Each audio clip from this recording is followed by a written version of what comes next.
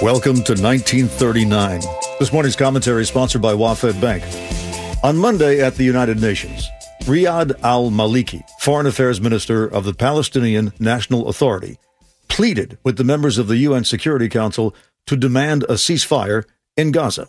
Mr. President, 2.3 million Palestinians in Gaza face death every day and every night. Save them. Save them. Look at them as human beings. But in his remarks, he ignored the October 7th attack by Hamas, and Israel's UN ambassador, whose grandfather perished at Auschwitz, was having none of it. For him, this was 1939 all over again. The villages in southern Israel that were invaded by Hamas terrorists were peaceful agricultural villages.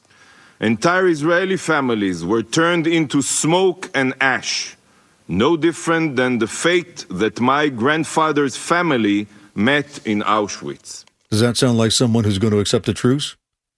The Palestinian Foreign Affairs Minister argued that the war will never work. We have said time and time again, there is no military solution to this conflict. But for the Israeli ambassador, there absolutely is a military solution. We were shown that genocidal Jew hatred did not die with Hitler.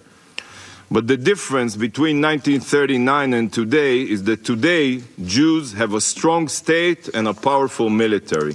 We are lions of Judah, and we will defend ourselves against those that seek to annihilate us. And as for the idea of calling a ceasefire, calling for a ceasefire is no different than calling off D-Day in 1944.